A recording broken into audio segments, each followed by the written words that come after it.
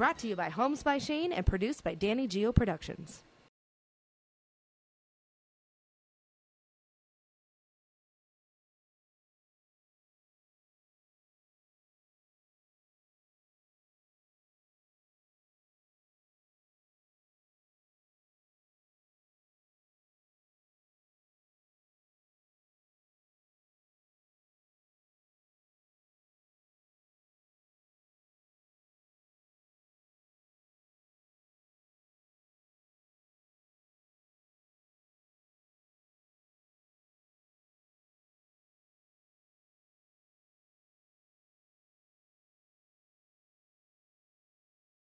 Ladies and gentlemen, welcome to another episode of Boots and Backstraps. I am your host, Shane Michael, and I'm joined as always by my dashing and handsome and incredibly talented co-host, Tom Cat. Come on now. How we doing, sir? I'm doing great. I love the vest. I'm excited to be here tonight, and I'm excited to get right into our new guest, but I know we have something that we got to do prior to that. Well, thank you. It's an old vest, and, you know, It's sure. Since the Wee Fest and the Rowdy Cowboy Show, we don't get a chance to wear our cool old duds anymore, and it's always fun to throw something new on. Thank you. Yeah, I might have to start bringing a pearl snap or two up There you go. instead of camo all the time. We'll mix it up. Yeah. So tell the folks, Shane, about our new segment. We have a new segment that we're calling the Weekly Whiskey, and or Whiskey of the Week. And so what we've got this week, we thought it would be kind of fun because we talked about Jack Daniels and our affinity for Jack Daniels. We drink a lot of Jack Daniels, but we also drink a lot of other whiskeys. And we thought it might be fun to maybe introduce the audience to some other whiskeys that are out there that they should try. And there could be a lot of you out there that are whiskey aficionados. There certainly are a lot of wine aficionados out there. But 2 years ago, I went to Louisville for the ACA show, the archery show, archery trade show. And they have a restaurant there that features every bourbon known to man. Really? I mean, they've got 2 pages, and not necessarily real small print, but probably at least 40 on each side of all the different bourbons that are out there, from the best to the mediocre. And I know you have become, and more so than you've become a bourbon aficionado, and I think that's really cool. And it's certainly as much as we enjoy drinking a little bit of it, and we don't recommend anybody abuses it by any means, but No. it's just got this wonderful taste to it, and Yeah. it's very addicting. It is. So to speak. It's one thing to enjoy it, Yeah. and then there's a whole other conversation about enjoying it to excess. So we're Right, not talking right. about enjoying to excess. You could get home after a long day's work and you pour yourself an ounce or two, and then you just sit and kind of nurse it for a while and really enjoy Yeah. the flavor profiles, the notes that are in there, all that kind of thing. And that's what it was meant to be. I mean, from the beginning till now, through Prohibition, through it all, it wasn't meant, you weren't meant to get hammered on it, No. on any of the alcoholic beverages, whether it be wine or any of the other. Little moonshine, Well, now that might be an exception. right? I think that was invented to get hammered on. You got to be careful with that stuff too, because if you get I know. a bad batch, if they take the wrong spot in the brewing process, you could go blind. I got to tell you a quick story about moonshine. Do that. I was on, I hunted a little bit with T-Roy, Troy Gentry, God rest his soul. The first time I ever went on their bus, they had the old Dixie Chicks bus, him and Eddie, and they had a corner cupboard, and it went from the ceiling of the bus down to the floor, and they proudly propped that thing open, and it was stacked in different jars of moonshine from the top to the bottom with different flavors, like whatever, rhubarb, raspberry, cherry, apple, whatever the flavor was that was in. And I have to tell you, I tasted a lot of, you couldn't tell what flavor they were. They were so powerful. They were just, whoa. When you're at that point of being almost 100% alcohol, I know. It's Any like little addition an of flavor. eyedropper of raspberry, you're not noticing that so much. Maybe somebody other than me could have told the difference, but I couldn't tell the difference.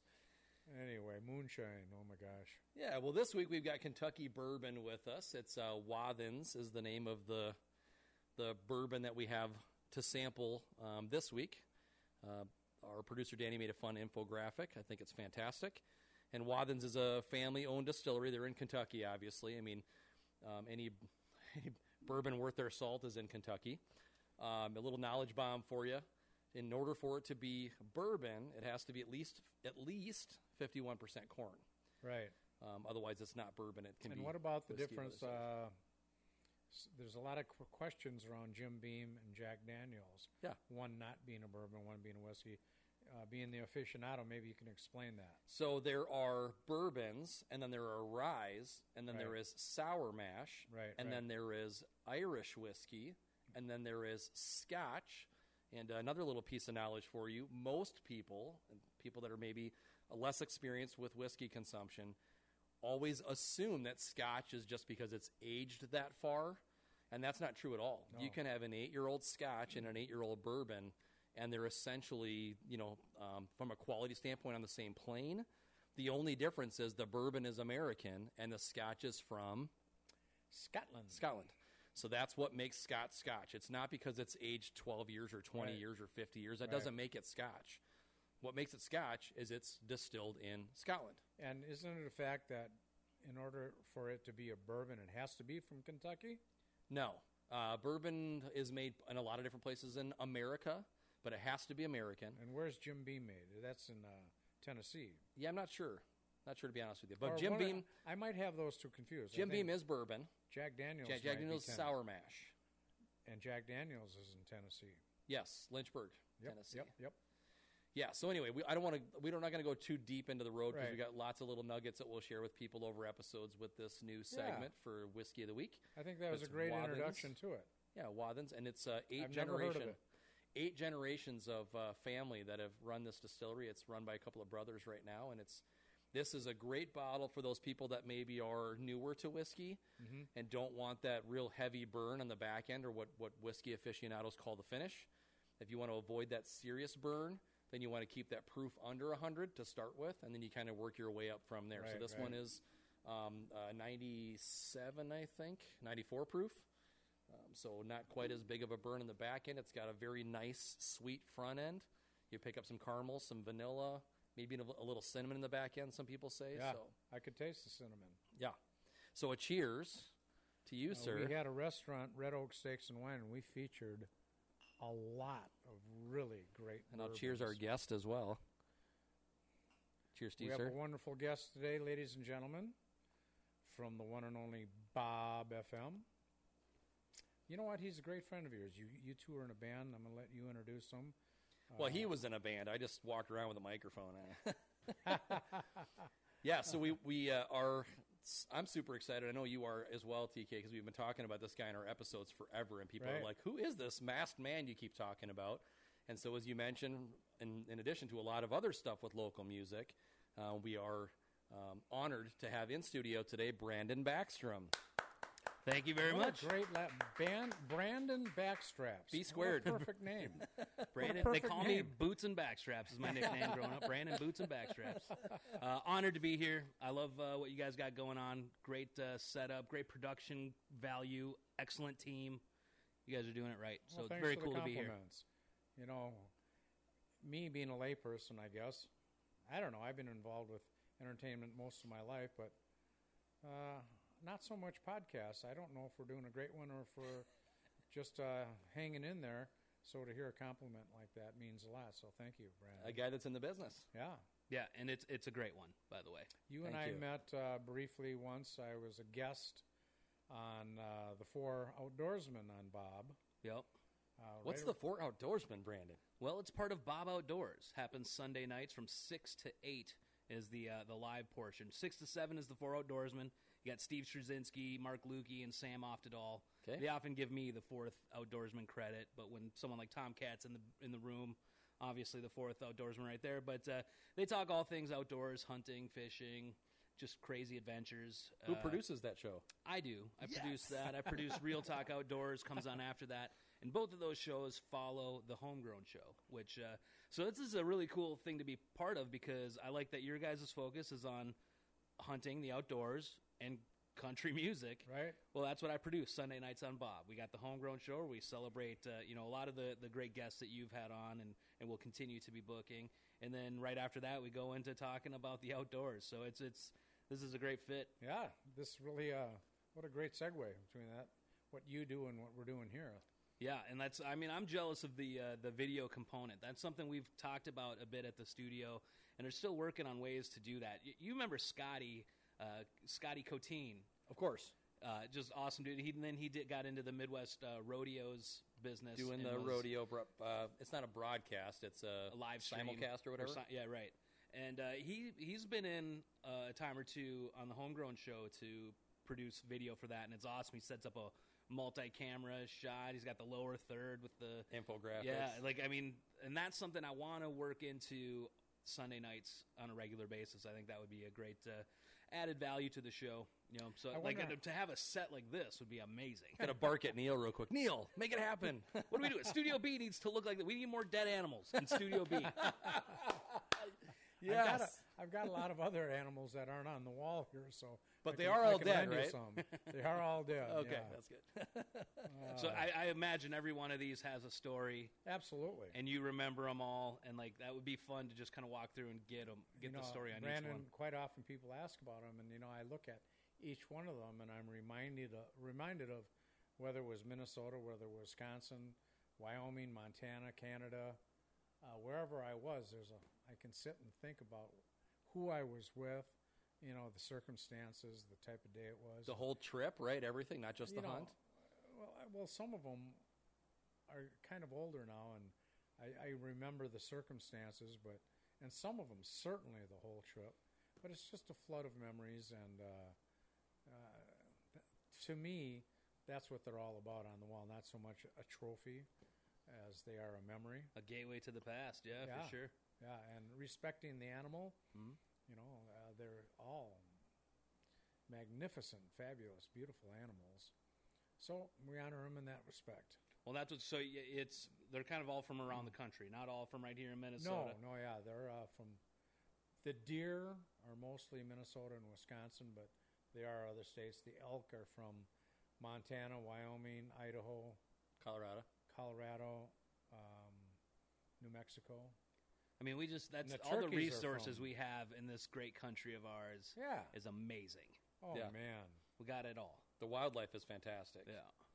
And what people don't get, a big part of hunting is conservation. Yes. Absolutely. It's part of the system. And hunters in America are the first and the founders of the conservation movement.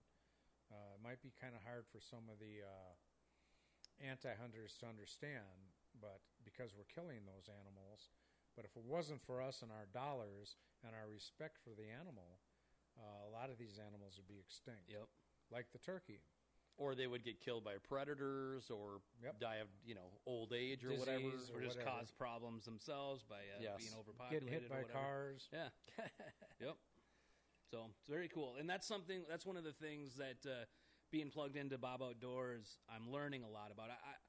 The thing that I've done the most in the outdoors would be fishing. But even that, I consider myself, I know nothing. Especially when I'm sharing the airwaves with literal Hall of Fame fishermen. Yeah. But, I grew up, my family has a cabin outside of Annandale, and we'd spend, every weekend there in the summer. And, so grew up outside, but even now, though, being part of the show, I've learned more in the past couple years than I have my entire life in just, jigging and, different techniques, fishing. The next one that I want to get into is hunting and getting out there and doing that, because that's the one that I've done the least in my life. Between myself and Shane and the four outdoorsmen, my goodness, you certainly have some opportunities. Some opportunity, you bet. Take advantage of that. You better hit hard on Dogecoin if you're going to get into hunting, bro. To the moon, working on it. But I've in the last couple of years, I kind of came up with a rule of myself where I was like, I'm never going to say no to a fishing trip. Yeah. So whenever somebody would ask me, hey, you want to go fishing this weekend? The answer is yes, for sure. And I've had the chance to get out in the boat with some amazing people. I don't know if you're familiar with the Grizz, but that's that man is a legend. Oh, yeah. I've known of him for a long time. I used to listen to Bearfax and Fishtails when they were on KSTP back in the day. That was my station. I loved it. That's kind of my first where I really got into talk radio, and Mishke was my favorite dude on their airwaves for sure. But Fairfax and Fishtails was a great show, and I never thought that one day then I would be producing it. And that Fairfax and Fishtails eventually turned into Real Talk Outdoors. But I remember listening back in the day, and that guy, the Grizz, who would call in on a regular basis, just was larger than life sort of legend. Oh, he and what's is. crazy is all of those stories, all that stuff that people say is true. You know, like he doesn't wear a hat in the winter. I don't know if it's he doesn't want to mess up his sweet head of hair or whatever the deal is, but it doesn't matter how cold it is. Have you seen his hair? Yeah, he's got great hair. It's amazing. Can't mess up the main, bro. Yeah. I got to tell you, I spent the day with the Grizz. I still work part-time with Outdoor News. Okay, yeah. Like the and that was one of the times I talked to you, is at the Yeah. State Fair at Yeah, their yeah. booth. Yeah. at the fair and some other shows. The selling Deer and Turkey Classic. Some subscriptions, and the Grizz was being inducted into the Fishing Hall of Fame, and all those people, they'd hang out the Outdoor News booth. It's kind of a gathering spot for them. So I got to meet them and share a very limited amount of fishing stories in my life, but pretty cool guy, all of those people. And I love he's just a simple fisher. Like his boat, he could have a kick-ass boat. Mark Fisher's got a sweet boat. He's got the setup, you know. He's like the hot rod out there doing it. The Grizz, it's like just a beat-up camo kind of boat. And when we're out on the water, he's pointing out like some of the fancy boats out there. Like, oh, look at that guy's boat. Check out that boat. He's like, yeah, but they ain't catching as much fish as we are. And he was right, man. And like There you everybody go. driving by is like trying to pick up, like, what are they doing? What's Have you the Grizz seen doing? anything? Right, and they all know him. They're like, "Hey, Grizz," you know, like he was a celebrity out on the river in Prescott. There, man, it was pretty cool. Wow. So you produced that show like from the boat?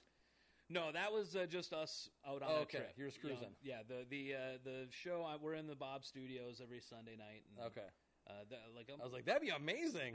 It would be, and actually, I did tell Mishke because Mishke started after he was done with radio. He started a podcast called The Road Show, where he literally does like go out on the road and meet people where they are in their lives and does a show. And I was telling him, I was like, you should get in the boat with the Grizz and record that.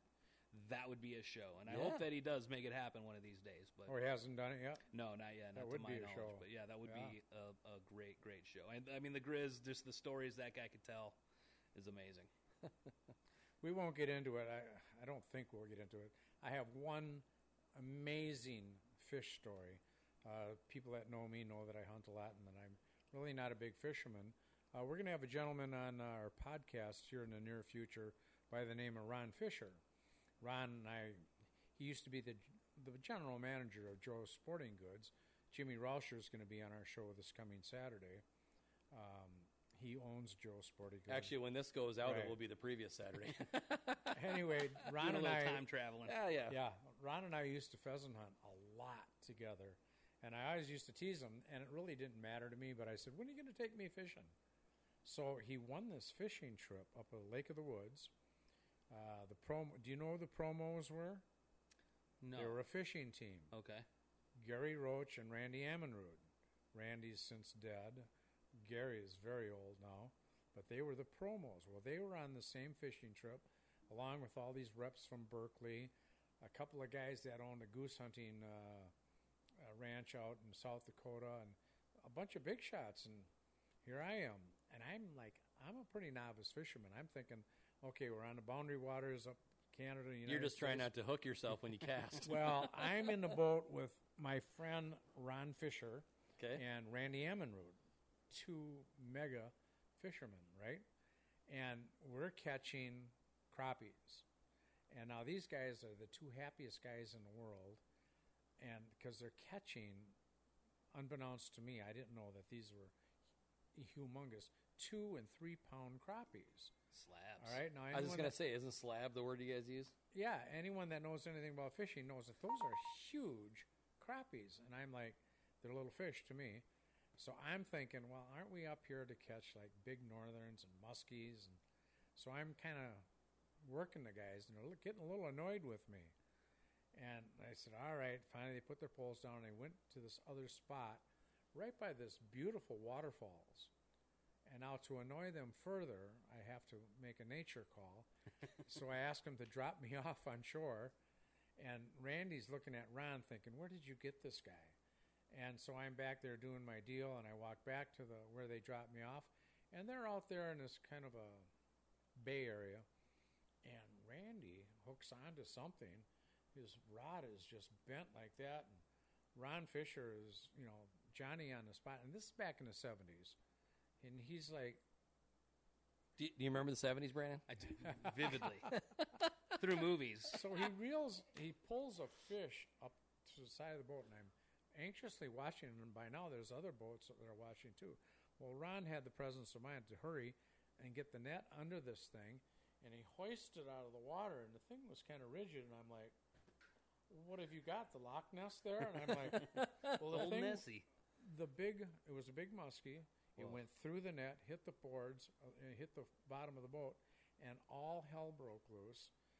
There was legs and arms and fish tails, and he's trying to club this muskie. Well, it was a 50-pound muskie. Damn. Wow. And I get back, and they finally retrieve me. That's a pig. And he's It's a man-eater. he's a professional fisherman. Need a bigger boat.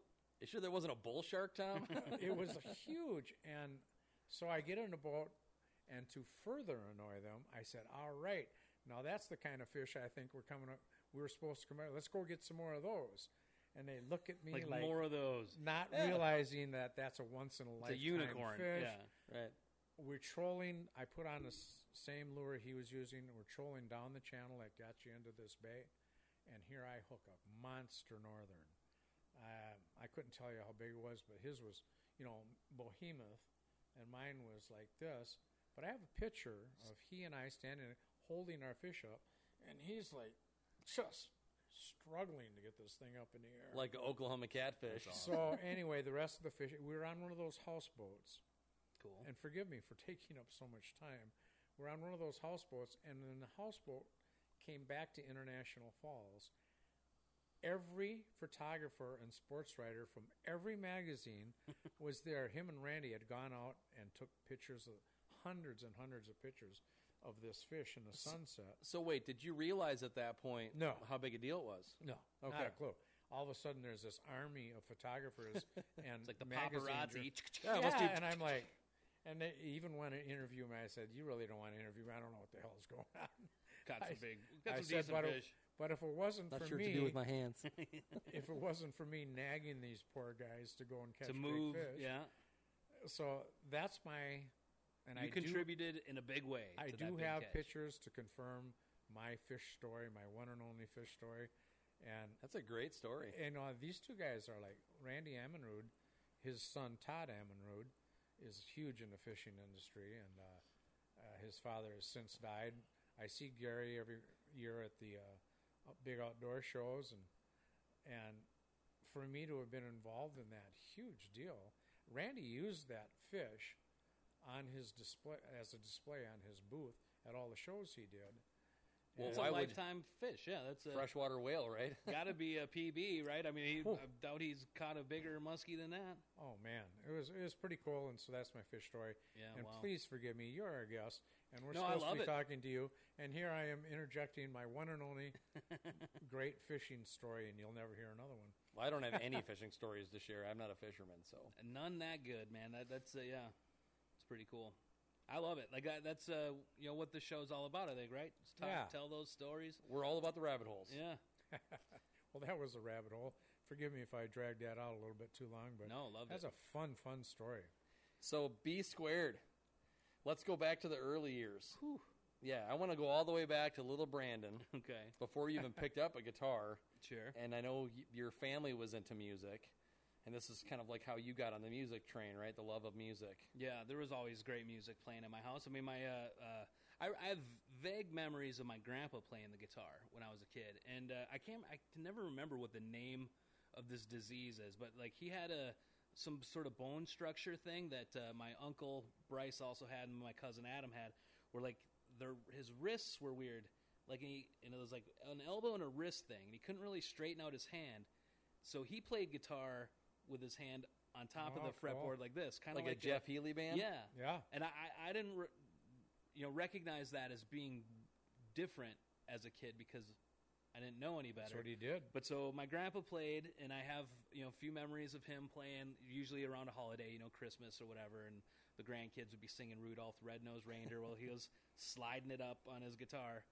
And him and my grandma, they loved like they were really into Elvis, Johnny Cash, like the old gospel stuff. Yeah, just good, like great music. And my dad and mom, obviously, they were a little more into rock and roll.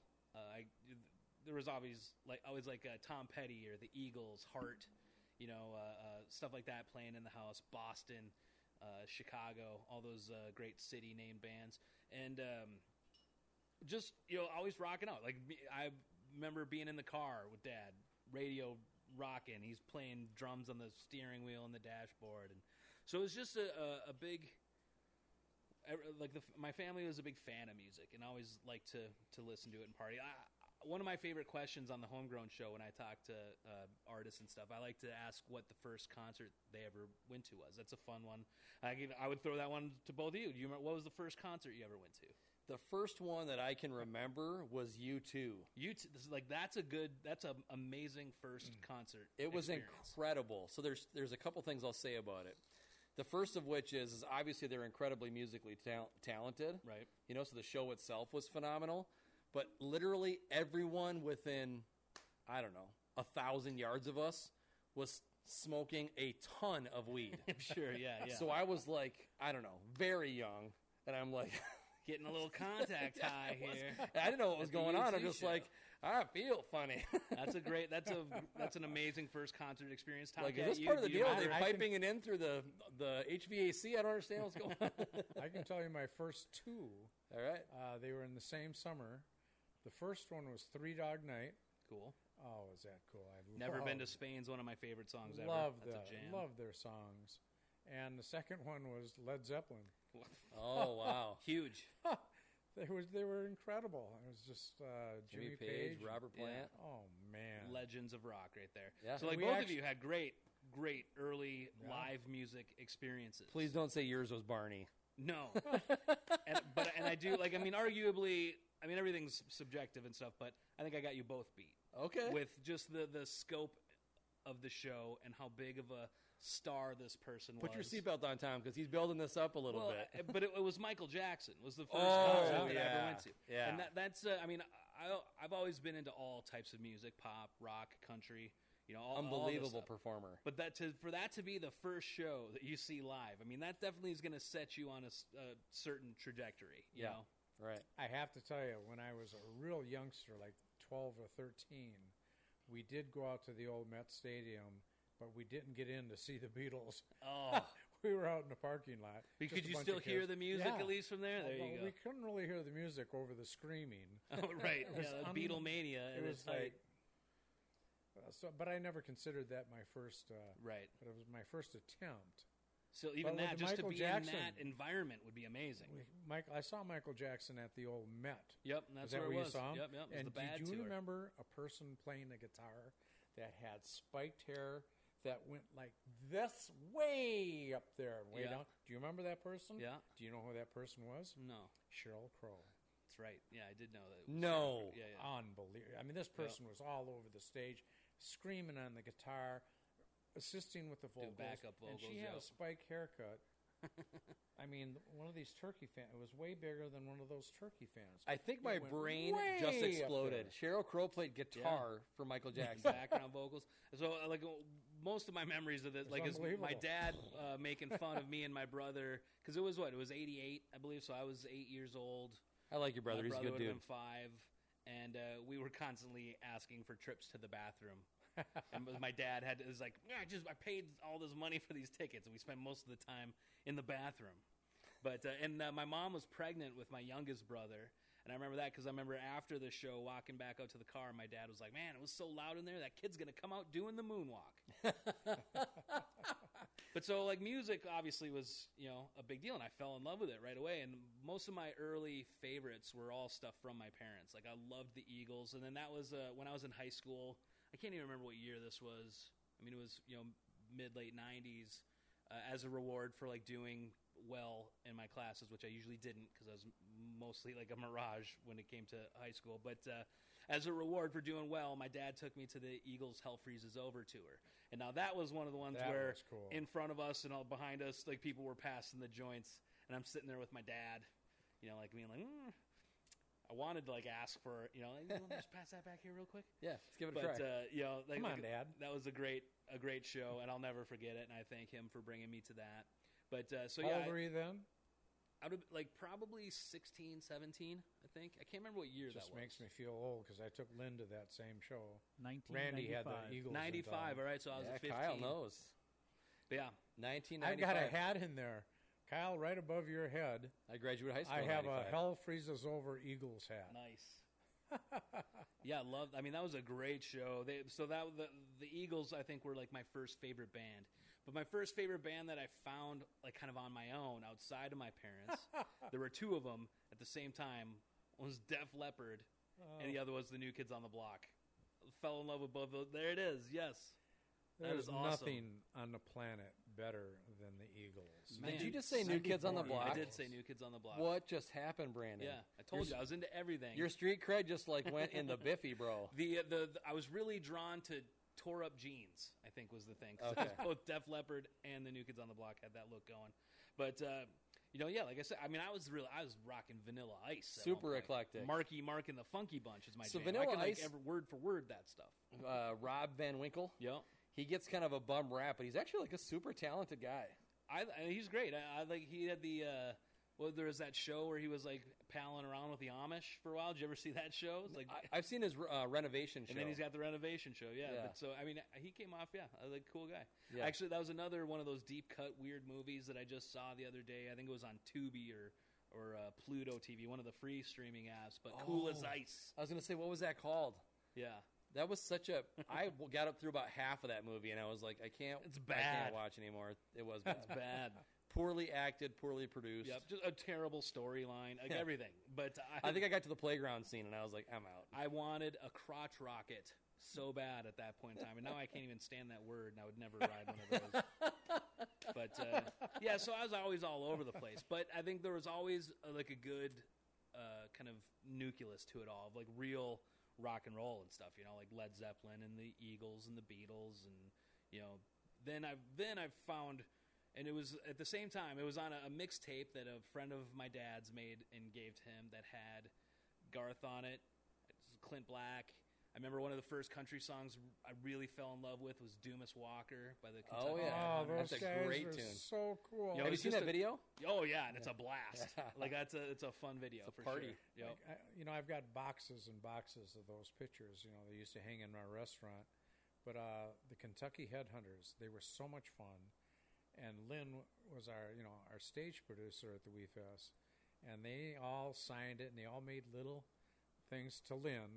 They made a special one for. Made They it loved- personal. They Yeah. loved Lynn, and then one guy at the bottom says, "Ain't we cool?"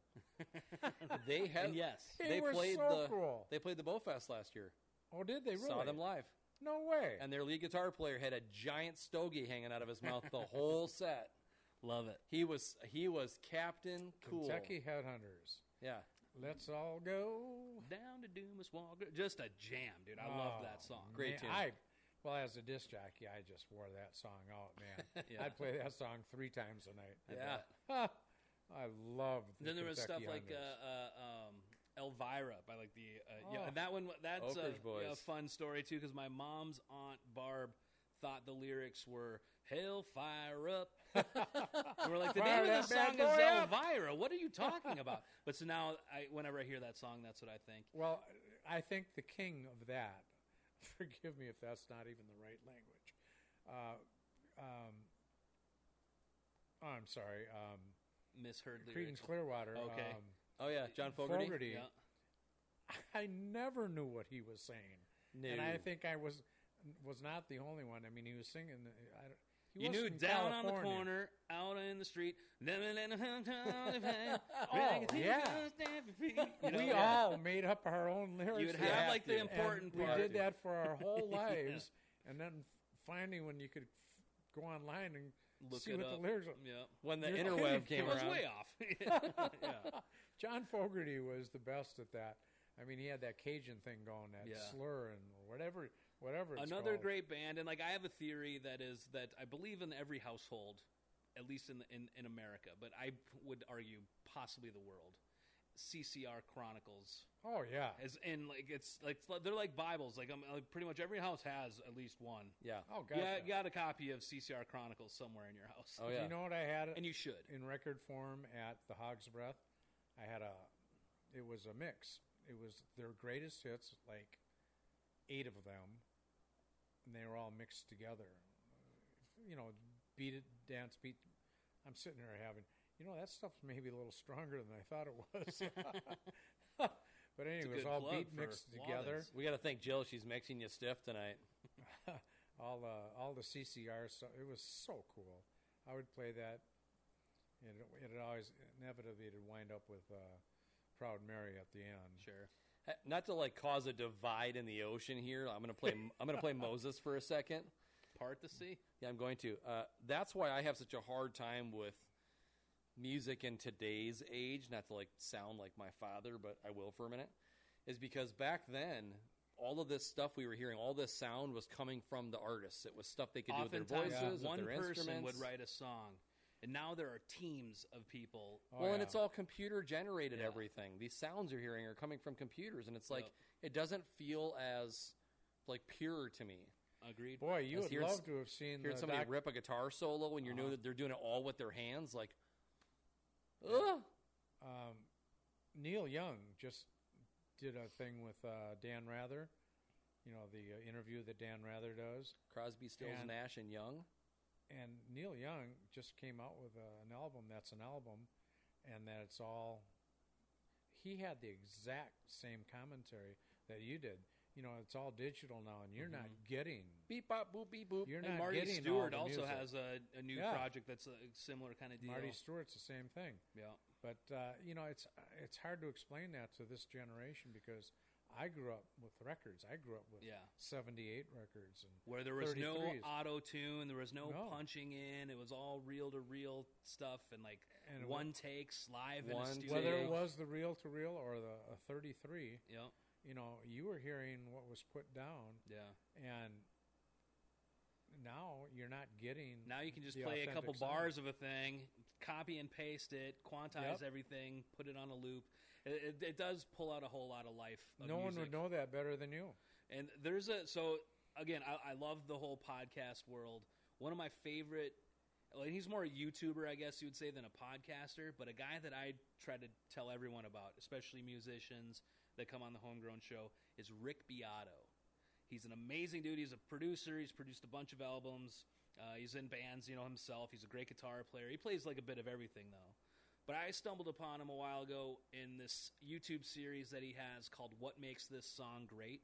And I can't remember what number he's on now. He's had over 100 episodes of this particular series. Wow. But what he would do is he'd take a song, a legendary, one of the greats, and he has like the masters, like in all the stems, all the original recordings, so he can He's got the solo and chops. isolate tracks, and you can hear like just the check out the bass line here and what's really going on, and he talks about everything. And he's really big into that whole.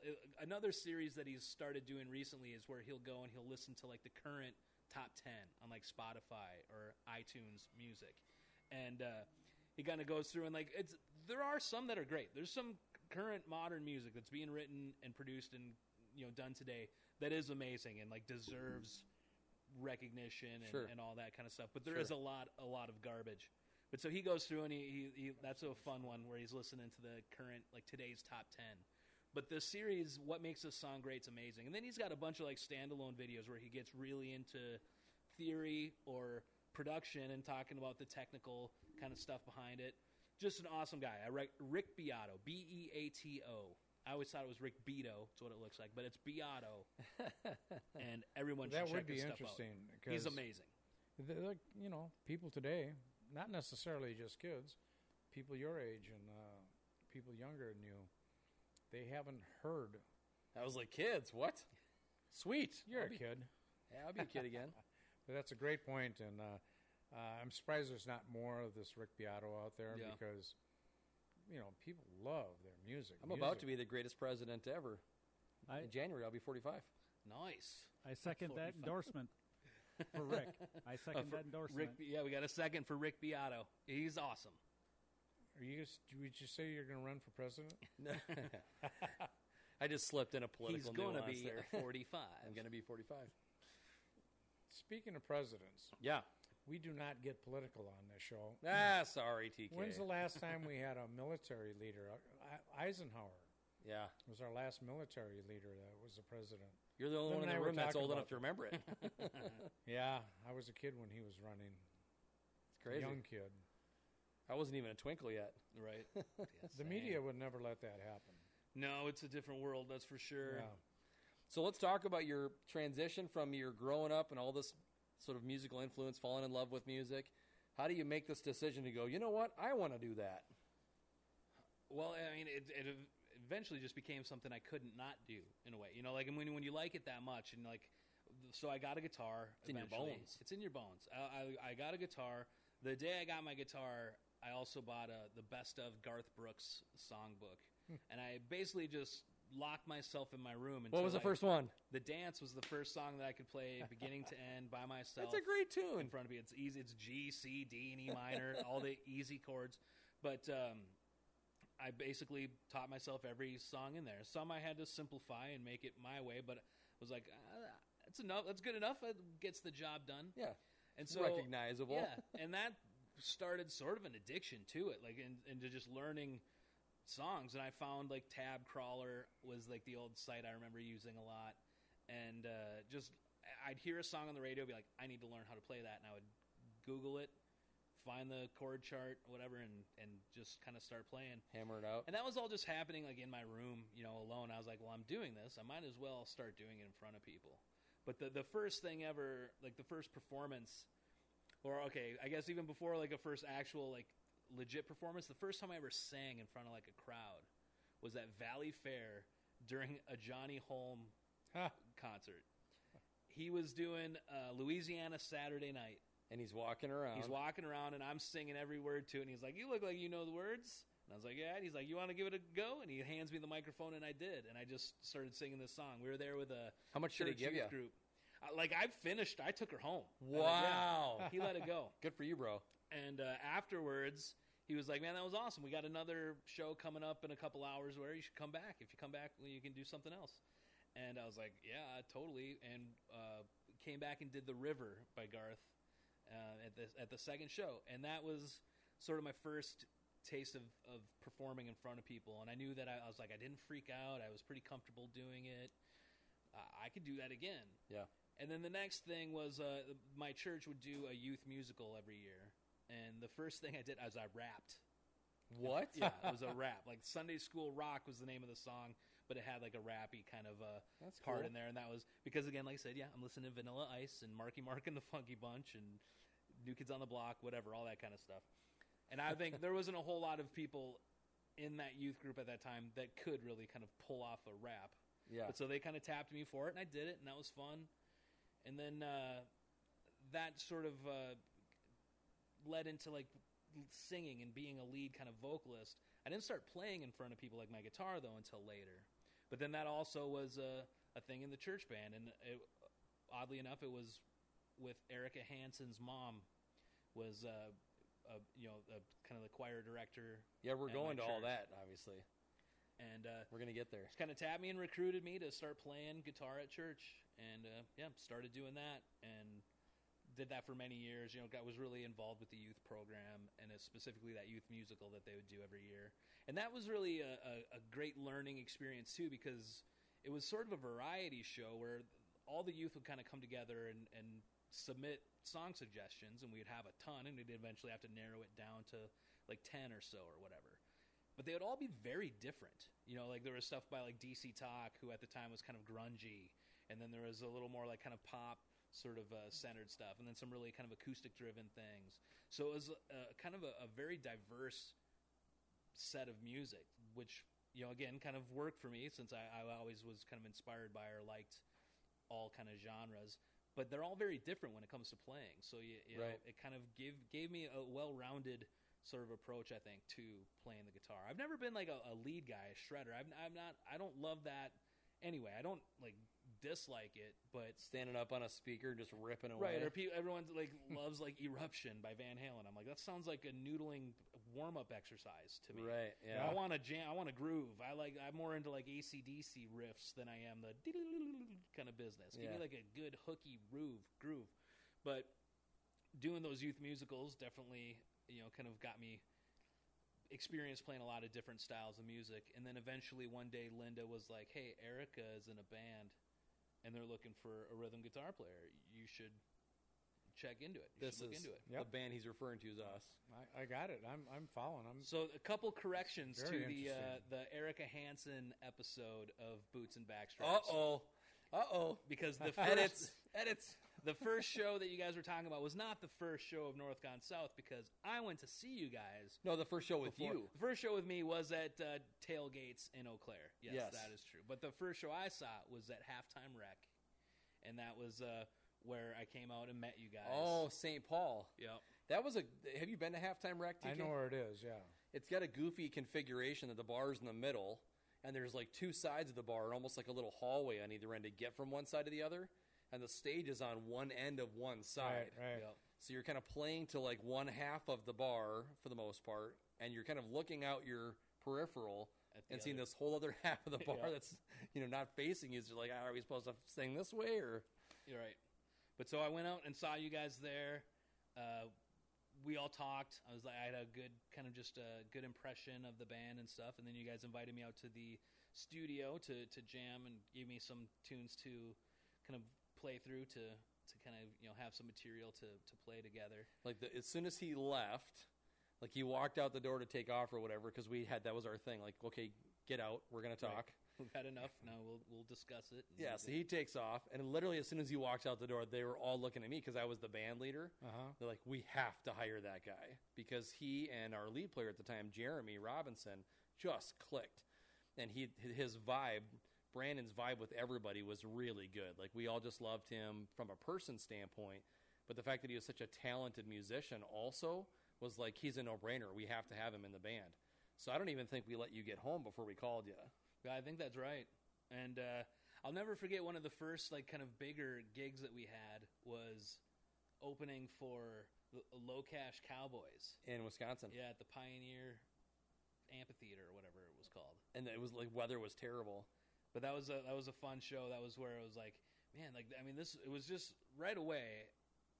I loved the group of people, and that I mean, there's so much. Like I'll drive by, what is that, 73rd and Fridley or whatever. Yep. And I think about the apartment and going out and hanging out there. And I remember when you got all those lights and like the fog machines and all that. And we were setting everything up in the apartment and then loading the trailer to bring everything out to Eau Claire. Do you remember jumping on the dolly across the parking lot at our first event with you? Yeah, that sounds about right. He was. Sure. I was just like, look at this guy. I mean, it's a little 2 foot by 2 foot dolly on casters. Well, you got to ride that thing. We're working That's across right. the parking lot. He just takes off running and jumps on it, and he's like, Oh man, but I mean, it was so much fun, and like that, a lot of great memories for sure, and not even just like with the gigs and stuff that we did, even like going to was it Psycho Susie's after a rehearsal, Yep. because I was right in the area, and just like it was just such a cool part of my life, and that, like that, you were such a welcoming and inviting person. Shane is a hustler, dude. Like the stuff that you do, it's "Oh, come on, amazing. man. You're gonna flatter me. I am going to flatter you, and you deserve it because, I mean, just a great visionary. Like you have ideas, and you're relentless about pursuing them until they're a reality. Sometimes it's good. Sometimes I piss people off, right, Danny? That's how it. Yeah, I mean, it's a fine line between like genius and crazy, right? It is. But and then doing the Rowdy Cowboy show. That's eventually how I ended up at Bob, because we came in to do. Well, I did your podcast. Yep. You asked Erica and I to open for Jake Nelson Yep. at the Jack Friday. Great show. And to plug that show, we were on the Homegrown show with PT, and it kind of left a mark on him. Here's you. Yeah, that was a fun night. That was the Rowdy first Cowboy Radio. podcast I was ever on. Really? Was you. And I remember like having this whole bit because I wanted to keep kind of saying like, let's go to the phones. Can we go to the phones? And I remember saying that for sure. I was like just dumb. But it was a Well, lot to of fun. concur with what you said, first time I met Shane, I knew he was going to be the guy that succeeded me in the Rowdy Cowboy Show. Just like that. Just like that, because I see dozens and dozens and dozens and hundreds of guys and people every week, and I tried unsuccessfully 5 times to retire. And when I met Shane, I said, This is the guy. Yeah. This is the guy. And that's nothing but a total compliment, because you are the guy. You get it in many different ways. Well, I'm flattered. I can't thank either of you enough. I'm truly, truly honored to call you friends and to have worked together and, have our friendship and professional relationship grow. I think you're a pain in the ass. Yeah. I love you too. Yep.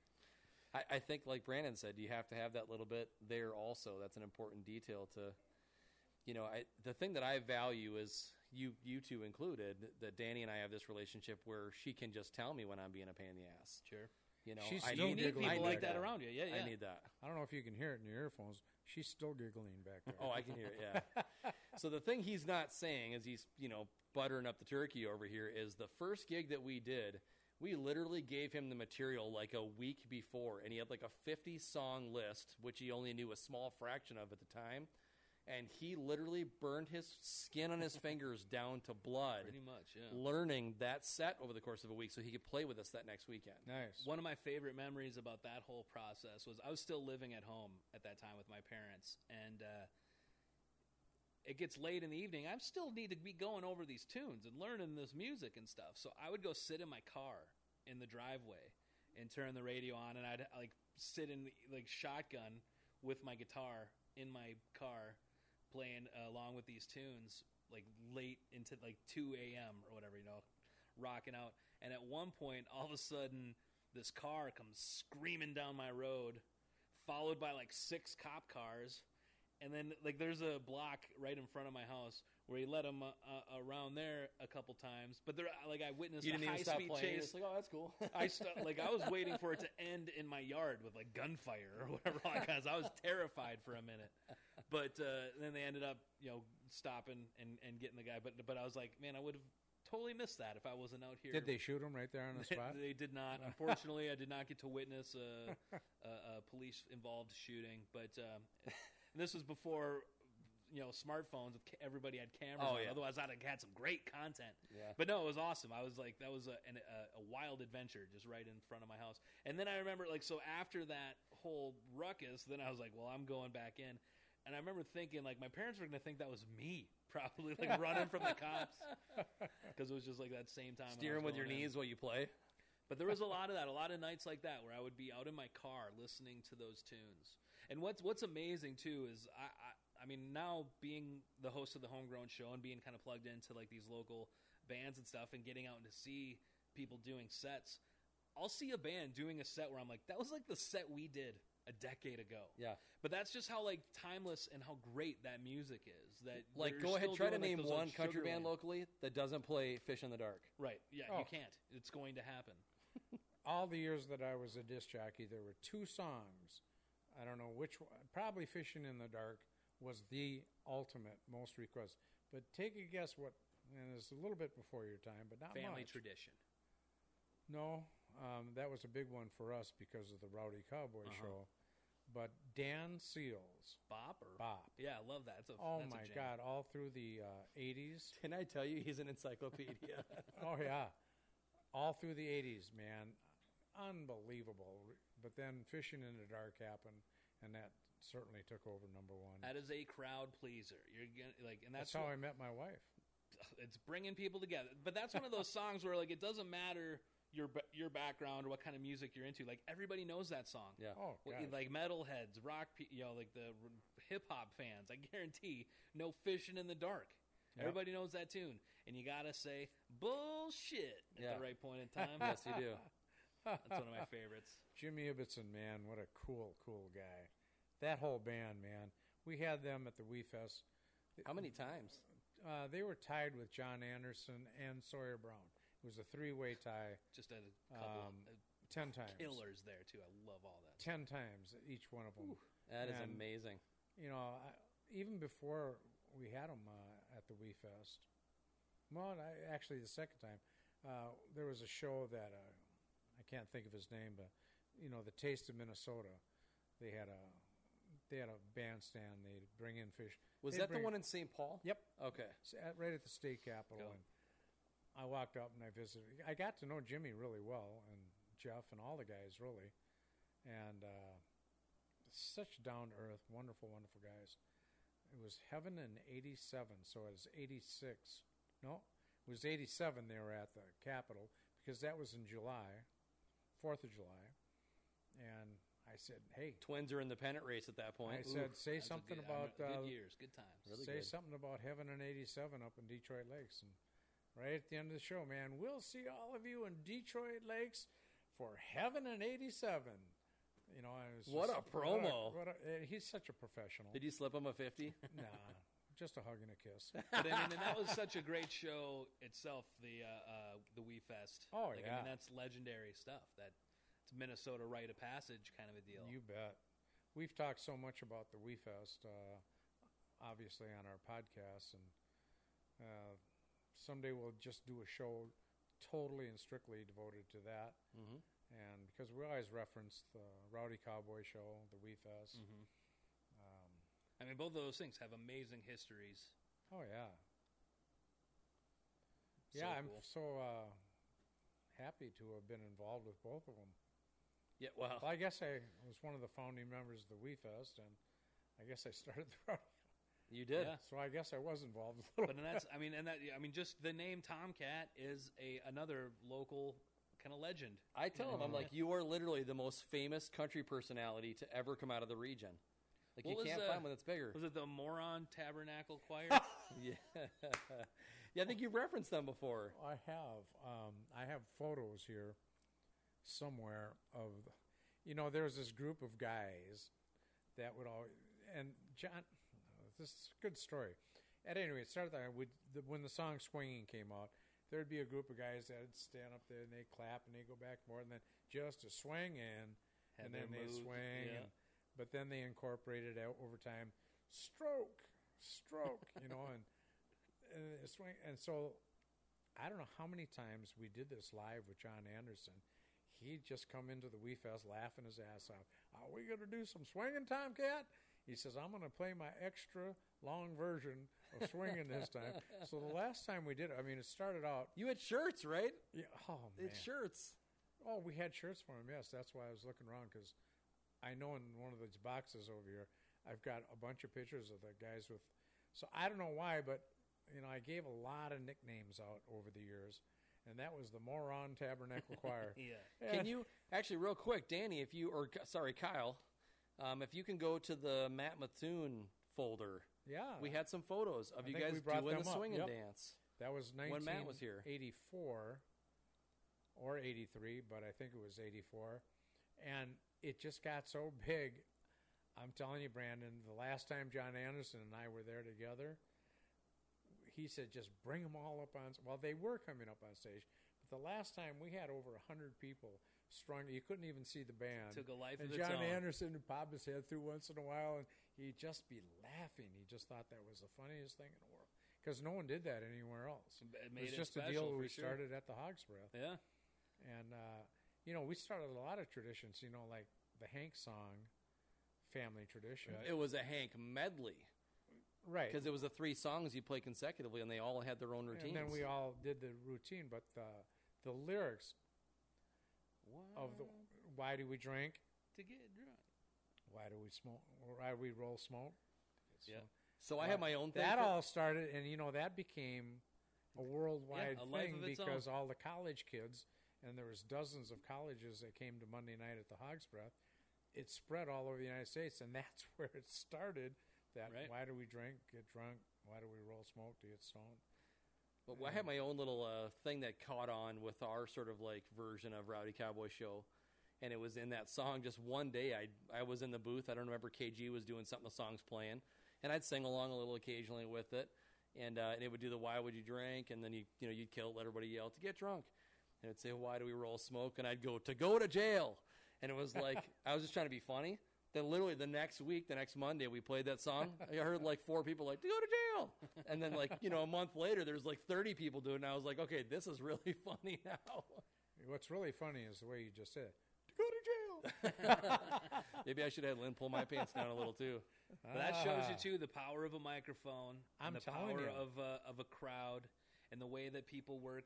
Like I think it was a stand-up comedian who did it, and I found it to just be hilarious. But he said, like to the crowd, he just goes, "We are farmers," and then like the entire crowd went bum bum bum bum bum bum without being like prompted to do it. Like that's Yep. just how people No work. pre-plan. Right? Oh, yeah. It's pretty crazy. But so you start a thing like that, and it just it Oh, takes. my life goodness. You know of what the song, best goes on. example of that is, boys? And I know you will both appreciate this, and I will thank my brother Kyle in there because he's the one that introduced me to this.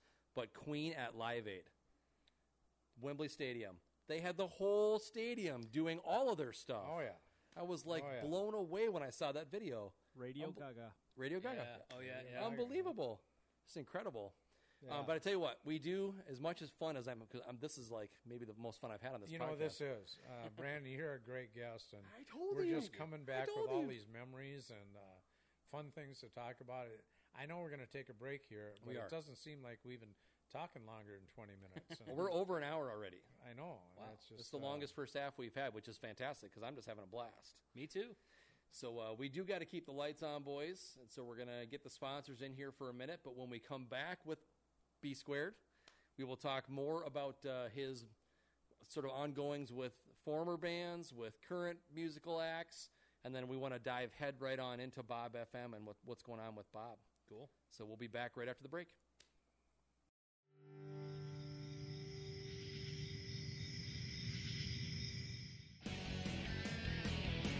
Boots and Backstraps is proudly brought to you by Homes by Shane. Making your move with the Homes by Shane team means an unparalleled customer service experience.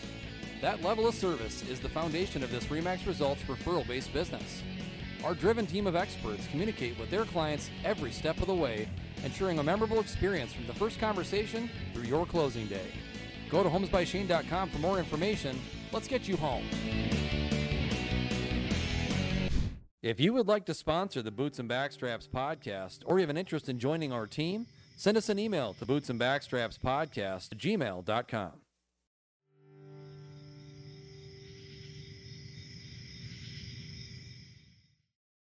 Welcome back from the break, everyone. When we last left our hero, Come on now. we were talking about your music that you're involved in, live performance specifically, and acts that you used to be part of. And we transitioned kind of out of the church gig into the North Con South gig, which is how we met.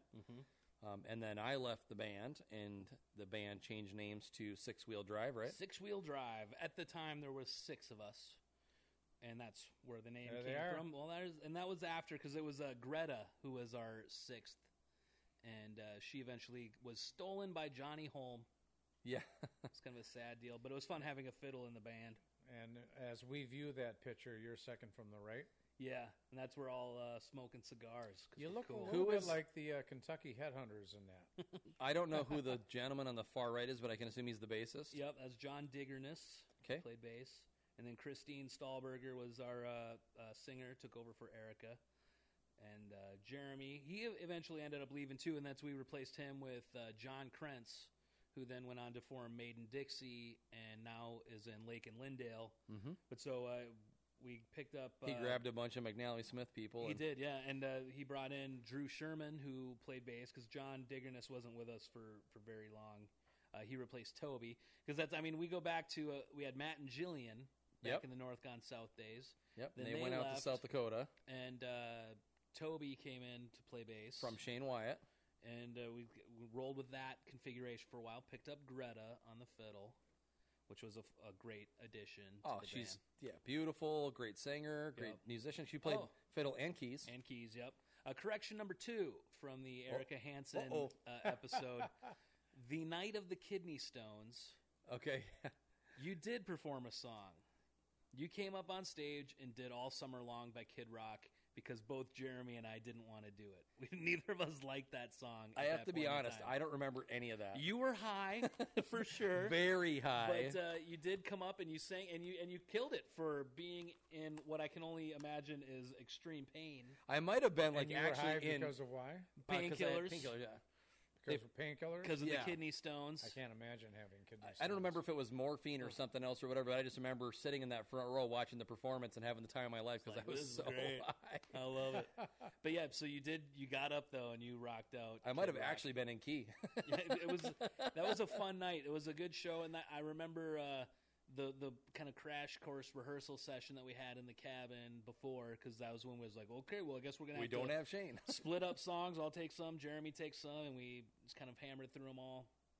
That was one of the videos that was on YouTube for a while, and I feel like maybe it was International Harvester too that we were rehearsing on the video that Scotty Coteen videoed, but He was running lights at the time, right? yeah. Because you had the Chancellor on the sound. Yep, and that was just another, like, the way that you opened up that thing to it. There was a whole community of people around it, and It was cool.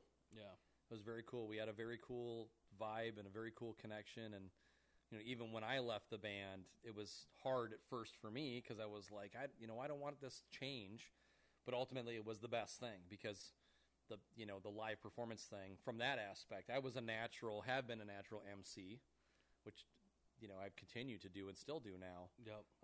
And the band thing was just like sort of a fun thing to do. And I mean, Well, as much talk as- about landing on your feet and finding like a perfect outlet for you. Well, with have you heard that story? So, like, shortly after I left, I was already kind of a fan and attending Rowdy Cowboy Show with right, TK. because I do remember you bringing us one night. Like, to you guys the- got to see this. Yeah. So I continue to go, and then one afternoon I went back into construction, doing construction during the day, and I get this voicemail from Tomcat, who I'd had 5 words with ever, just at the show, like, hey, it's good to see you or whatever. And he was really good about politic, and he'd say hi to people and whatever when they come into the club. And he left me this voicemail and just said, hey, Shane, it's Tomcat. I'd really like to chat with you about something. Come on up tonight to my restaurant in Lionel Lakes. It's called Red Oak Steak and Wine.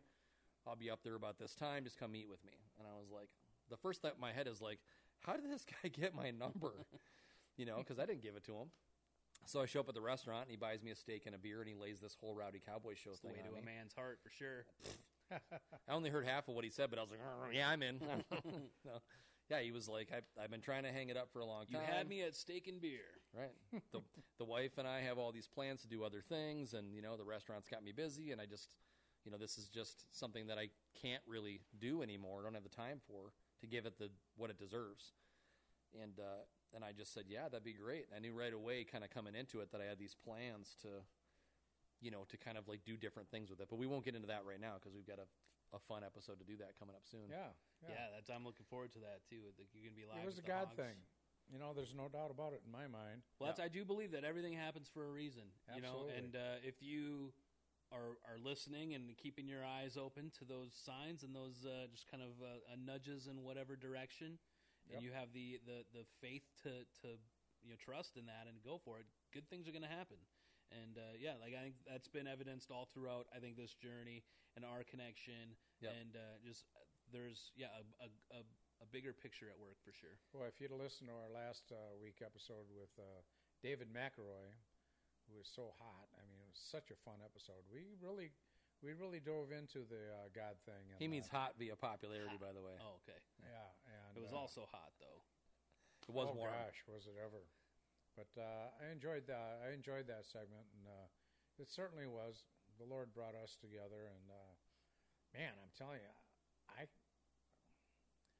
I'd be a little embarrassed to tell you how many years I did that Rowdy Cowboy Show.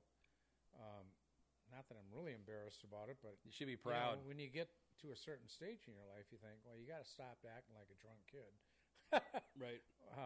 Although I run real similar parallels to what I did to what Johnny Holmes does, and I have nothing but respect and admiration for. Well, another what thing he's that done. he's built an empire, and I that's know. I think what you did too with the Rowdy Cowboy Show, and it goes beyond you, and will have a life outside of that. I mean, Johnny Holmes Band's still rocking, and I don't even think he's taking the stage with them anymore. Jordan's pretty much running the show. Jordan's got the con. I was wondering where he was at with it, and I'm like, man, that's impressive as long as he's done it, because we both started about the same time, and to see him change and grow old or older and with the music, and I'm like, wow, because he expends a lot of energy. Yeah. I mean, you guys know better than I how much energy it takes to perform in a live band. And so he was smart about it and having other people take a song Everybody or two. had to. Like he'd get breaks out throughout the show. Yeah. And that I always was like, man, that is a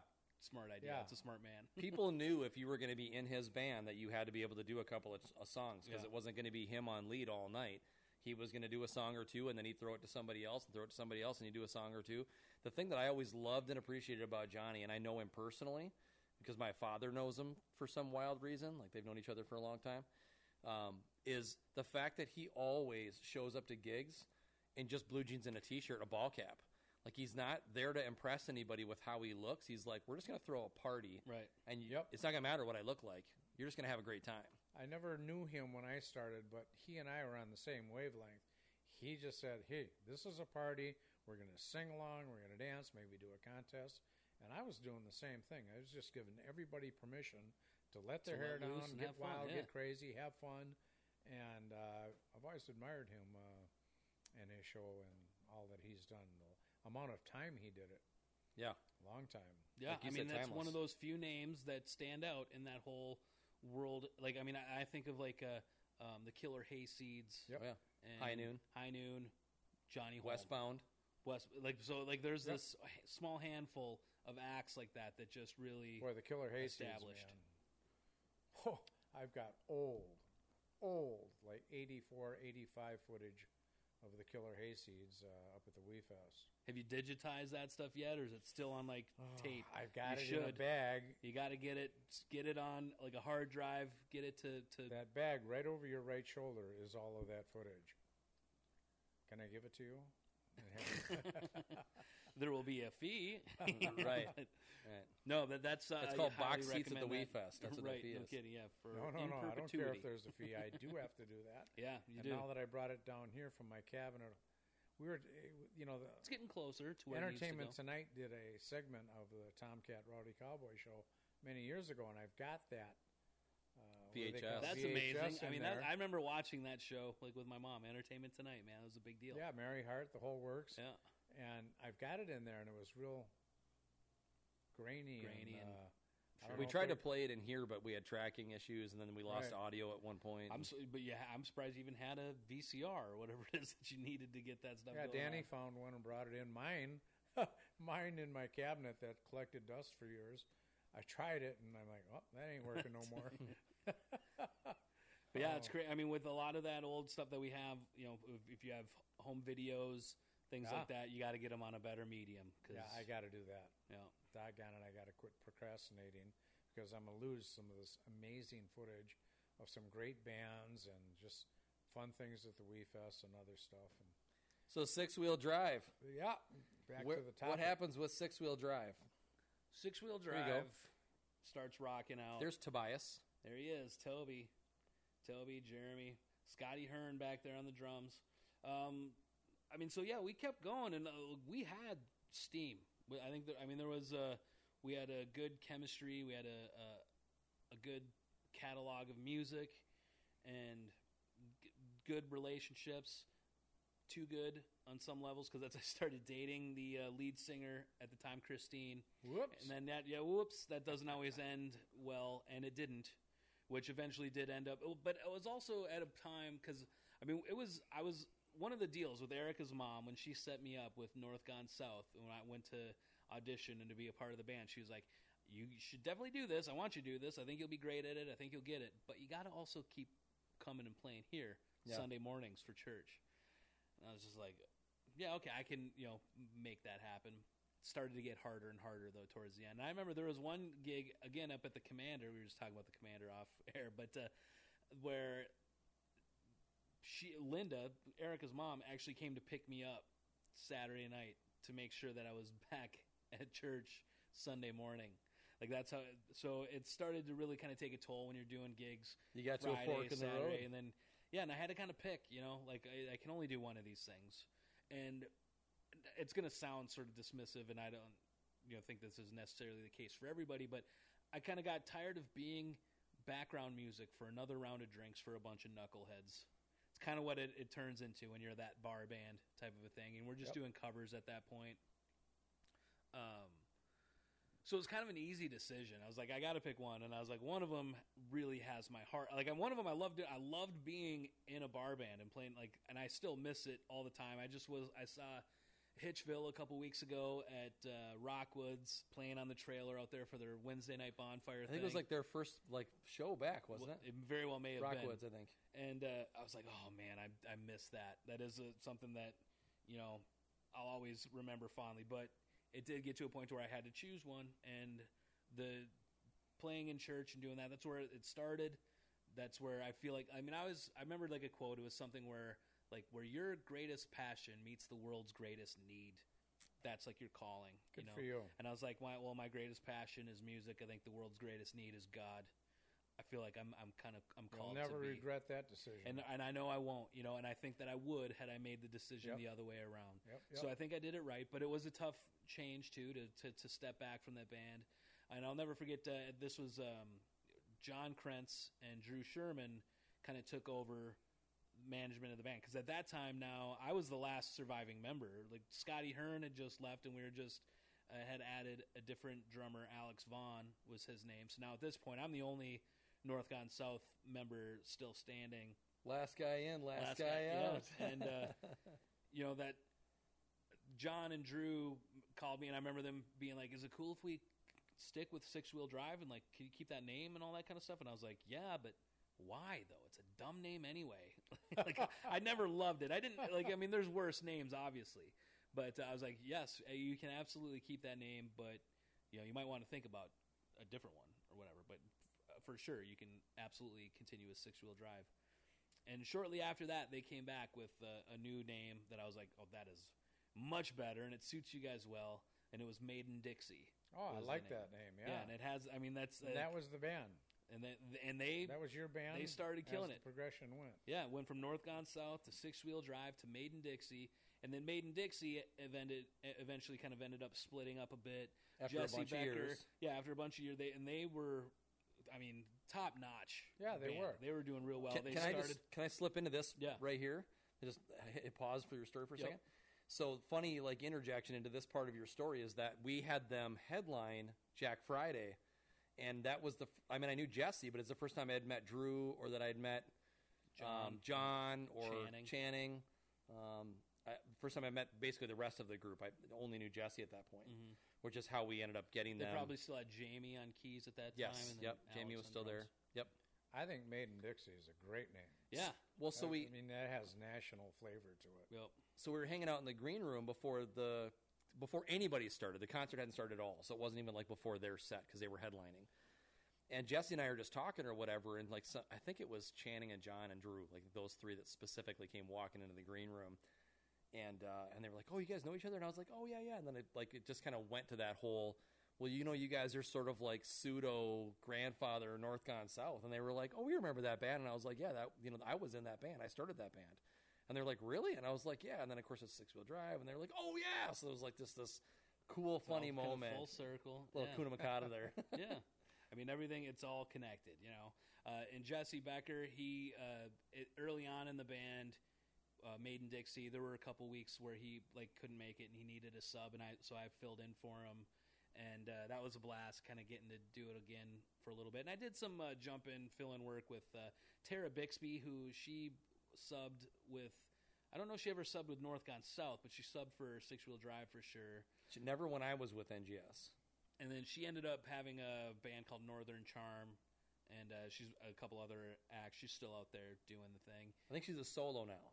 And she's got an acoustic duo and 5 Minute Major or whatever. Oh, right. But so I did some fill-in work. But it was fun watching Maiden Dixie kind of grow and progress to be just a really solid cover band. And then they started doing originals that were really great. Channing is an excellent songwriter. Jesse's brother, Graham, wrote a bunch of stuff for them. I also fell in love with Jesse Becker's dad. I don't know if Jeff. you know him at all. Oh, yeah. Like in the Two Hicks and a Chick deal and Allie Gray. Wasn't he just back up here to play a show with them? I think he might have been, yeah. 'Cause I he's don't in know. Florida, right? Florida, yep. Yeah. But Do you know Jeff a great Becker? dude. The You name have to. sounds familiar, but Yeah, you have I to. guarantee you've crossed paths with Okay. Jeff Becker for sure. He's Yeah. a party animal too, like that. Great musician, too. Yeah. Okay. Great singer, excellent harmonies and stuff. Mhm. But so it was fun watching Made in Dixie kind of do what they were doing, and then eventually they made the decision to move to Nashville and to Make a run. kind of chase the dream that way. Jesse Becker though had just got married and had a kid Yep. and decided to stay here. Brittany was like, we got a baby. So they all kind of split up, and I remember having Made in Dixie at the Wee Fest yeah, Yeah. more than once. I Yes. think. Yes, for sure. So what was the name you were asking me about? Jeff Becker. That's Jeff Jesse's Becker. father. Yeah. Okay. So our paths may have crossed for there. sure. Yeah. Yeah. And I wonder if he'll be back up for because last time I saw him, I think was during the state fair a couple years ago. But yeah, he gets back up, and the Two Hicks and a Chick thing, they're great. I love Allie Gray; she's awesome. Allie's unbelievably talented, Yeah. too. But so watching that change for Made in Dixie when they moved to Nashville, John and Channing, who are now married too, they started Lake and Lindale is the name of their band now. And then there still is a Made in Dixie, but they're back to being a cover group. And I don't know how often they gig or whatever, but I believe they're still around, still making. I don't think music under any of that the name. original people are with them, though. But right? it's not. Yep, no original people. And I don't know if Drew Sherman is still He's in Alaska. running that, but yeah, he's in Sitka, Alaska, is where he moved up to. And man, I love watching his. Like he just reached out to me because Chris Wasberg. I don't know if did he ever do sound for us when you were. I with the know band? Chris, but he didn't when. Because he was just up there helping Drew with something in Alaska, like a tribute show or something that they were doing, and He's a they talented sent guy. me a message, and yeah, just like looking at life in Alaska looks pretty amazing. So Drew, I'm he's up telling you, there. I'm hooked on some of the Alaskan shows on Oh, I love it 32 too. Below. I love Mountain Life Below Men, Zero is a Life great Below show. Zero. Yeah. That's what I meant. Yeah, so good. I love all 32 that. Below's a rock band. They are a rock band, and you can hear them on the Homegrown show Sunday nights. They do get in there. Really talented. Yeah. So the big shtick with 32 Below is they would do a whole show with no breaks. Like that was what made them A popular. marathon. Oh man. I didn't even realize that I got that mix all talked up there. I got 32 Below, and I meant to say Life Below, Zero. And having worked with It was a 32 great I bet you there's a segue. show called 32 Below. I mean, I wouldn't There's a be movie surprised. called 32 Below for sure. But yeah, like so that's where Drew is up there living life in Alaska, and it looks awesome. I'm a big fan as well. I've never been. I remember my dad. So my dad, we got to give a plug to Godfather's Pizza too. That's what gives me everything I've ever had. My dad's worked for Godfather's Pizza since a year before I was born. He started, just kind of management and all that kind of stuff. Then eventually worked to being a corporate guy, and he was a road warrior. But he's been to every state in the country, and the last one that he had to add to his deal was Alaska, and he finally got there's a Godfather's out there, and so work sent him out. But I've never been. I would love to go to Alaska for sure. I've been to Alaska twice. It's hard to even conceive. Isn't that where you Watching shot that caribou? Yeah, it's hard to conceive the state of Alaska and how the mammoth size it is. Because when you watch Life Below Zero, and you say, well, they're going here and they're going here. Well, on the television screen, looks like, okay, they're going from Wisconsin over to Minnesota here. No, it's like going from New Jersey over to Montana, Right. from Minnesota Covering down a lot to of Mexico. ground. Yeah. It's like, holy It's a big mo- piece of land oh, for sure. my mammoth, yeah. But so Drew is still doing. He was working with like a school of music or something out there. So everyone still has, their fingers in the music world somewhere along the line. Now Jeremy was doing. Him and Elisa moved down to California. Yep. And he was playing for like a theater or whatever. And then she started doing a bunch of acting and was like getting into that Oh, cool. kind of world. But yeah, it's just fun watching all those kind of things. And I would love to get Made in Dixie back together at some point when they're all in town and have them on the Homegrown show to just kind of do a, Fun. just kind of talk about Reunion that show. whole deal. Yeah, That'd it would be be fun. amazing. People want it. Like I think Jeff Jones from Bob posted something about that. Like, hey, I'd love to see a Maiden-Dixie reunion. And, like, the reaction that got was huge. Like, a lot of people agreed. So I would concur, yeah. Yeah. So you go back to playing Sundays at church, but that's not the only performance you have, right? When do we start getting into some other, like, your duo stuff? So with Erica. Yeah, she kind of basically called me one day and told me that's what we were doing. It wasn't even like she was like, "Hey, we're going to do an acoustic duo now," and I was like, "All right, I'm into it." And sort of the deal there was, I was like, "Look away, Brandon, look away." But I was like, I don't want to do any of the boring stuff. I'm not going to be like booking. I was like, you book a show and tell me when and where to play. I'll show up and do it. Because I was kind of like married life. Yeah, sort of. And she did. She took the initiative on all that and started putting stuff together and getting us gigs all over the place. And I mean, we've known each other for decades now at this point, and have a great chemistry. She's like a sister to me. So I mean, obviously, I was like, yeah, let's do it. And at that point in time, because she left the band, she left Six Wheel Drive when she was pregnant with Julia, her youngest. And it was just like, again, one of those decisions where she was like, it was a tough one for her to make, I'm sure, to go and to focus on the family and to have her third kid and to be in mom mode. After a while, like when things kind of settled down, she was really itching to get back into performing. I wasn't, because I was playing at the church. I'm playing every week, multiple times because we have multiple services. And so I was kind of getting my fill. It's called Hope Church in Blaine. It used to be called Kingswood Church, right on the corner of Highway 65 and 109th. I know right where it is. Yep. It's an awesome community. It's a small, like the Christ Lutheran Church where I grew up playing with Erica's mom. Technically, kind of could be considered a mega church. I mean, they're like 3,000 members, I think, somewhere around there, 3,000 to 4,000 members. That's huge. The church that I work at now, Hope Church, which used to be Kingswood, is more like 300, 400 people. So it's a much smaller community, but it was clear to me right away that they had a huge heart and a huge reach. They have one of like the biggest food shelf in the North Metro. Every Thursday, Hope for the Community happens, and like they give literal tons of food to people in need every week, and it's just a very cool environment. And then also Pastor Al, who's my boss there and my pastor, he's really great at like pushing me to do fun music. Like, so we'll oftentimes start a service with a secular tune. And like right now, one of the ones that I'm planning on doing here soon is "Only Here for a Little While." Billy Dean, it's a great song, great tune. But he's had me do like Kiss before church. We played like rock and roll all night before a church service because it worked in with his theme or the message that he was preaching. I've done. We did. We Just Disagree. We did that one already. I've done Garth tunes. I love that song. We Just Disagree. Oh yeah, such a great. Originally did that song. Dave Mason. Oh, and I saw him do it. Sorry. I told you. I saw him do it in Lake Geneva in the 70s when he first came out with the song. At Lake Geneva Playboy Club, they were showcasing bands. Eddie Rabbitt was there. I love Eddie Dave Rabbitt. Dave Madison was there. I can't remember too many other artists that were there, but Dave Mason played "We Just Disagree," and I'm like, nailed it with the lyrics of that tune. It's a great song. Yeah. Gosh. So message that everybody could stand here a bit. But so that's one of the things I love about Hope Church is being given that freedom and flexibility to do some really fun stuff. We've done Fleetwood Mac. We've done Don Henley. I've played a whole mess of tunes at Hope Church. Yeah, so we should get together and join them at a service someday. Yeah, it'd be great. We do a Wednesday night service, which is our highest attended. If I didn't have to be there at every service, since I'm the music director, I would go to a Wednesday night service. Then you get your weekend back. So that's our highest attended service is Wednesday night, and then we got a Saturday night and a Sunday morning.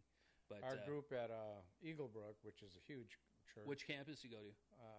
Lino. Okay. The pastor there, Bob's on our list of guests to appear. He and I pheasant hunt. Used to pheasant hunt together, but at any rate, when you said that, I noticed that our band, they're starting to start out with some secular stuff, and it's pretty darn fun. Every time I've been to Eaglebrook, I'm always blown away by their. They got great production value for sure. Yep. Excellent musicians. They have a huge stable of people playing with them. I got again like a group of 400 people to pull from, and obviously not every member Right. of Hope Church is a musician. No So it's kidding. even a smaller group. So every time I go into an Eagle Brook thing, one, I'm always blown away by them, and then two, I'm always kind of a little envious. They're like, oh man, I Yeah. want that. But you know what? Doesn't matter as long as you're serving the Lord in your Right. capacity in your group, your community. Yeah. It is what it is. Eagle Brook has become, I believe, the 5th or 6th largest church in America, Yeah. and that's all great. But for some people, that's not so great. They don't want to be a part of. They'd rather be a part of a smaller Right. church. And Well, Pastor feel a Al little knows more- like everybody's names. Yeah. You know, the pastor at Eagle Brook's gonna have a hard time remembering all those Bob names. Merritt don't know anybody's name. Yeah. He So- knows my name, but that's only because about- I piss him off every once in a while. He's heckling him during his, Yeah. But so, like, I think all of those different environments and communities are necessary. Like, 'cause Yeah. that's some people want that Absolutely. a real big deal. Some people want a smaller, more intimate kind of thing. And we like to joke around and say, like, we are one of the biggest churches in Minnesota, though. But Right. that's because the average membership, I think, in a church is 80 or so. But that's because we have a lot of small country churches that have very few Absolutely. members. But so if 80 is the average, 300, we're well above that. We're one of the biggest churches in the country. Well, B, let's talk about how Bob comes into the picture, because I know Bob is where your heart is right now. Yeah. What a great Professionally, station. when he's a big part of what they're doing over there. And so I I'm- remember meeting you there. I'm sorry to interrupt. Yeah, go ahead. But I remember meeting you there when I was going to do the Rowdy Cowboy show on He's Bob. like, who's this young punk? No, and you were very complimentary, and for whatever reason, we never did the Rowdy Cowboy show. We were going to do it on a Saturday night, Yep. and whether I did it or I didn't do it, I still am a huge fan Yeah. of that radio station. Neil and I go way, way back, and Neil does a fabulous job of running that station, and I probably shouldn't say it, but I'm not a fan of today's country that so much, even though I'm going to be hosting again at the Wee Fest and all that's. But whatever, it's my opinion. And Right.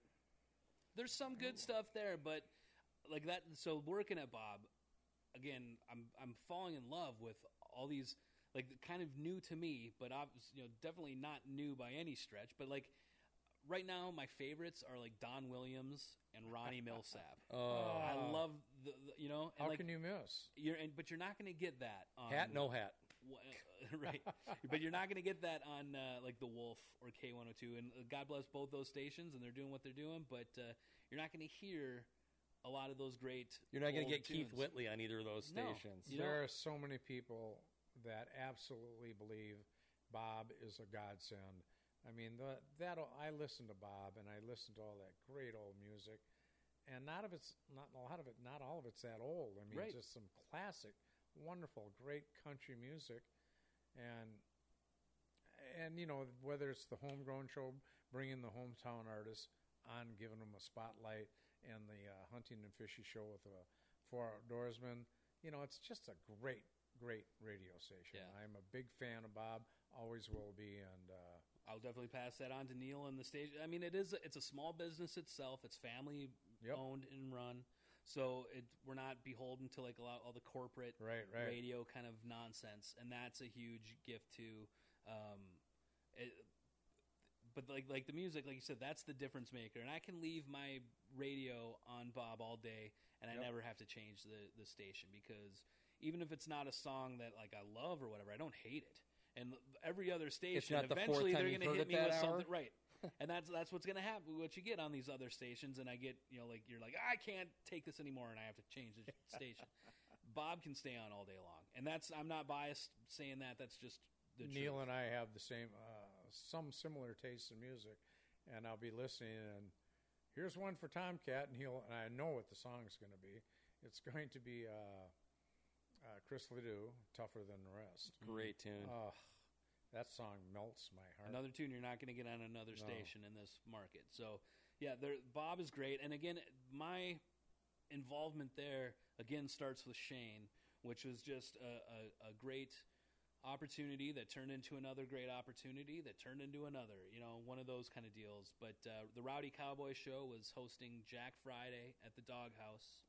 Yeah, Jake Nelson headlining the event, who has since become one of my favorite people on the planet. I love that guy. He Snapchats me like every day. He's such a good dude. We got a Facebook Messenger back and forth going on that's pretty hilarious. He is hilarious. He is a great guy. He's the GOAT, I like to say, which obviously stands for greatest of all time, but he also just loves goats. So he's got a Facebook group, and everyone's putting these memes and pictures and stuff on there. Yeah, the Sip Sip Squad. Yeah. Jake rules. But so you guys asked Erica and I if we would open that show, and you asked us at the Rowdy Cowboy Show podcast that we were on. Rowdy Cowboy Radio. Rowdy Cowboy Radio. Hashtag. First podcast I was ever on. And obviously we're like, honored. What a great opportunity for sure. We would love to do that. That's probably our biggest show, too. It was just packed that night. I remember going to one of them. It had to be that one. At O'Gara's. Or nope. That was the first one. Guess not. And there was really a lot of people. That was packed, there. too. Well, and I think Lynn and I both came there, and you were, and I understand, you were busy. And I was on my honeymoon. Oh, that's right. I was on a boat. Yeah. In the Caribbean.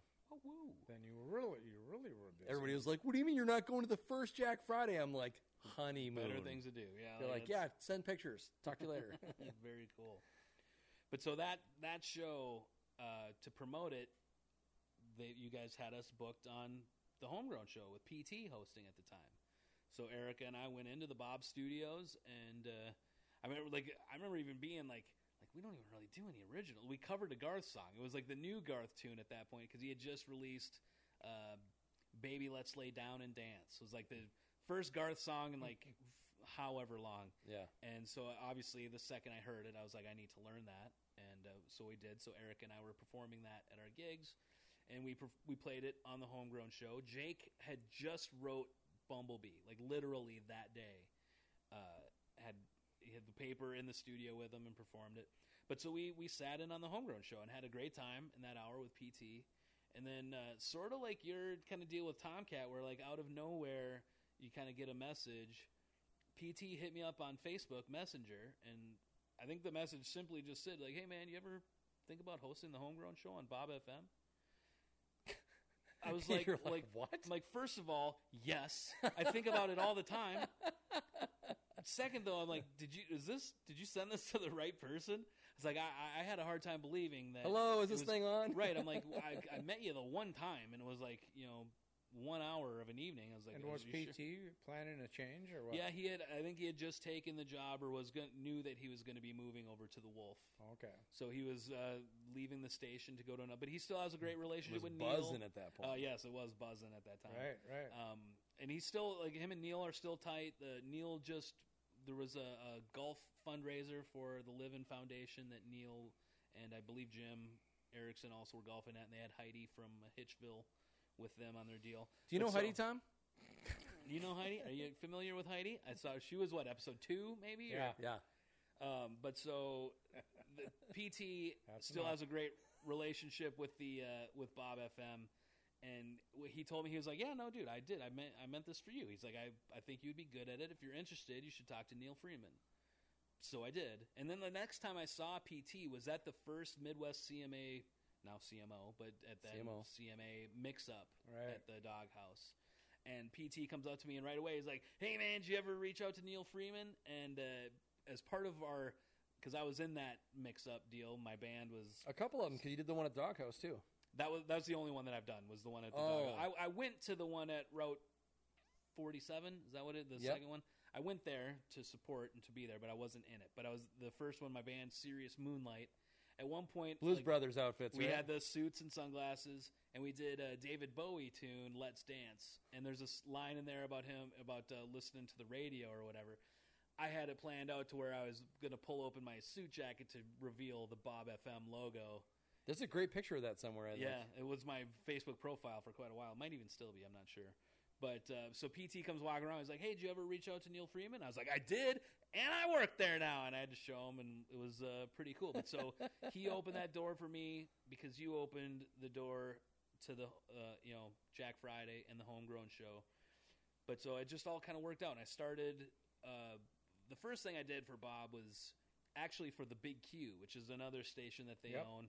coming out of like Forest Lake and Princeton, and it's like an I did a oldies. couple weather reports. on the Another Big great Q. station, just like it's like an old, it's like what Cool 108 used to be. You know, Yeah. it's like real oldies. Yep. Great stuff. But they were playing Princeton sports. Here we go. Yeah, there's the Bob logo. I remember when you did this. And I felt bad because there was because Neil was one of the judges from Bob FM, so I was like reaching out to that judge. But so was the Wolf or Buzzin'. Was it Buzzin' still then? Maybe Buzzin', I think, yeah. So I won one of the judges for sure, but turned off one of the others probably. But no, yeah, it was just that was a fun night. So has Mick Anselmo got the Wolf too? I'm not sure. The Wolf is are they iHeart or what? Are they? Do you know who Mick Anselmo I don't. was? He was the big shot at I know it. Phil Anselmo. Mick Anselmo. CBS, Terra, right? by the way. CBS affiliate? Okay. Yeah, he had K102 when they won the CMA for best radio station in the major market, not monster market, however it works. And then Mick left K102 and went to Buzzin'. Okay. And he ran Buzzin'. He started Buzzin', and then I'm wondering if he's still. I don't know. Probably I know he's with the they've Wolf. they've downsized quite a bit. I think the only on-air people over there are PT and Thunder. Okay. Yeah. Greg? Yeah, they downsized a lot. Yeah, they got rid of like everybody. Greg Thunder? Yeah, yeah. Okay, that's another episode. Well, you got to, not to get sappy, but you got to know, Brandon, as long as I've known you and knowing some of the trials and challenges that you've faced, all the stuff with your family, all the stuff with you personally. I mean, I'm not going to like throw your dirt around and talk about your demons on the air, but you got to know, man, if I haven't said it before, I'm so incredibly proud of you, man.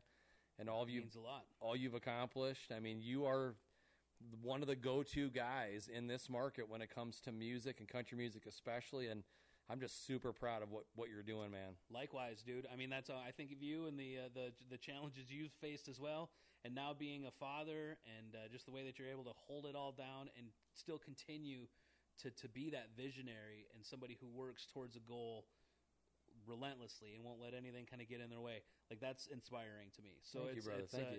It's the feeling's mutual for sure. And two-time cancer survivor. I know. It's like, come on. Like, you're going to say, like, I've been through some shit.